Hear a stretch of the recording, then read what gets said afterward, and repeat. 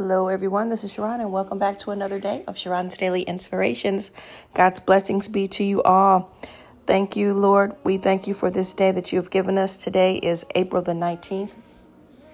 We are thankful, we are grateful, and we give God all the glory, the honor, and the praise. Today, are you living the life that you've always dreamed of? Are you allowing God to use you to be blessed and be a blessing to others? When you get your mind off of yourself and your situation, God's blessings will start to overtake you. Are you even enjoying life? Are you getting out? Are you exercising? Are you having fun? Are you doing the things that you want to do? Are you, cooking, enjoying life and just exploring and having fun, getting out there? Are you at a place where you want to be when you originally set your goals for yourself years ago when you were younger? Did you say that, when I'm this age, I will have ... or I'm going to do this in the next 5 years? If not, it's okay. It's not too late. You are at the right time, at the right place, and you are on target.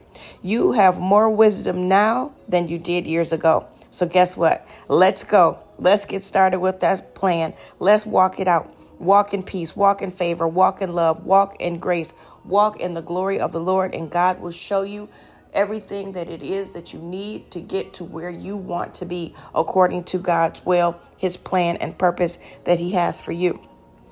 We always want to make sure that we are living out God's plan for us. So if it's to start a business, if it's to, have a family, if it's to get married, if it's to travel the world, if it's to, be a manager on your job, be in control, be a leader, go back to school, whatever it is, speak to God, go to him in prayer and ask him to show you yourself through his eyes. Yield to God, yield to the Holy Spirit, and start to walk on the path and direction that has been chosen for you before the foundations of this world. You are a blessing, and you can definitely do anything that you set your mind to do. Your mindset has to be positive. Your words have to be positive. Those are the first tools that you're going to need, along with mixing it with your faith to make it work. You will not fail. God's word does not return void, and neither will yours. Speak the word only. God is with you. Psalm 37:4 from the King James Version says, "Delight thyself in the Lord, and he will give you the desires of your heart." Don't be afraid. There is no fear in God. You do not have the spirit of fear, but of power, of love, and a sound mind. God is so good and gracious. Luke 12:34, King James Version says, "For where your treasure is, there your heart will be also." Speak out of the heart, the mouth speaketh. That's another scripture. So do what God has chosen for you to do. It's easier now than it has been before. Philippians 4:19, "But my God shall supply all of your need according to his riches and glory by Christ Jesus." Everything that we need is already paid for. It's already available. All we have to do is seek God, yield to him, and it will come. Again, it's a process. It's not going to be like a snap of a finger and voila, the table is set and everything is ready. You got the flowers and the cars and everything. No, it's not quite like that. That's a television thing. Now, if God blesses you with millions of dollars and you're able to do that, that's a beautiful thing. And to God be the glory. I celebrate you. But for most of us, it's a process. Psalms 31:24, the Passion Translation says, "So cheer up. Take courage, all you who love him. Wait for him to break through for you, all who trust in him."